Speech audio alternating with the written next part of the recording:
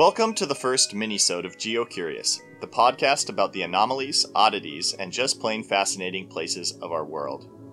Today we're talking about the mystery of Delphi. The Oracle. Known as Pythia to the ancient Greeks, the priestess of Delphi in Greece has been known throughout history for her cryptic, apparently prophetic, visions. The temple at Delphi, located at the site of a sacred spring, was a respected and holy site since 1400 BCE. It was dedicated to Apollo and served by a priestess known as Pythia, or the Oracle. For the right payment, Greeks could seek the guidance of the Oracle.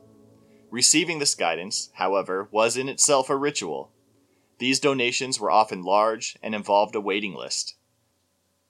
The Oracle, actually any number of priestesses performing the duties, would then complete a series of elaborate rituals preceding the vision, including bathing in sacred springs and sacrificing a goat. Finally, she would descend into an inner chamber, which, according to tradition, was over or near a cleft in the ground from which sacred vapors rose. This chamber had been described as having a sweetish smell. Breathing in these fumes, she would begin speaking and prophesize the future, often requiring the aid of interpreters of her vision.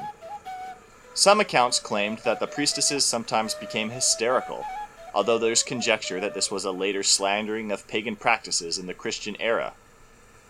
As cryptic or rambling as these declarations could be, they were apparently well thought of enough to merit the oracle's demand for centuries. So what was actually going on at Delphi? Tradition held the subterranean vapors accountable for the Pythia's visions. This was Plutarch's observation, at least. Not surprisingly, however, this has been the subject of much debate. The ruins of Delphi stand to this day, so modern observers have been able to note that there are in fact no fissures or cracks on the site, no gaseous vapors billowing from the ground.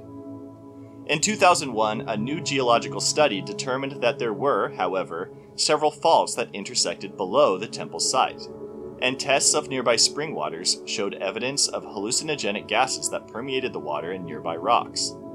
In theory, hydrocarbon deposits in rocks could be shaken loose by earthquakes caused by the faults and deposited into the surrounding ground and waters.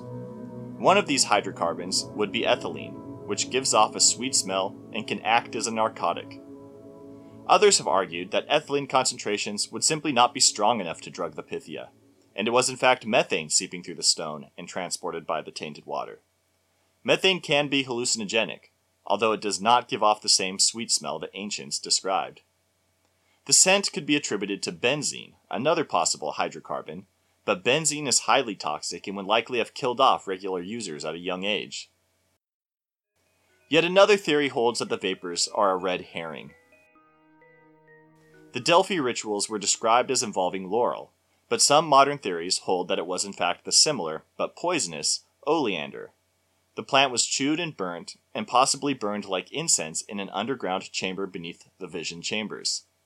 Oleander is a toxic plant which could create symptoms similar to the ones experienced by the Pythia. It's interesting to note that this mystery is thousands of years old. However, thanks to modern science and continuing interest in the site, it's a mystery we may see solved in our lifetime. Thanks for listening to GeoCurious, and be sure to subscribe for our next full-length episode.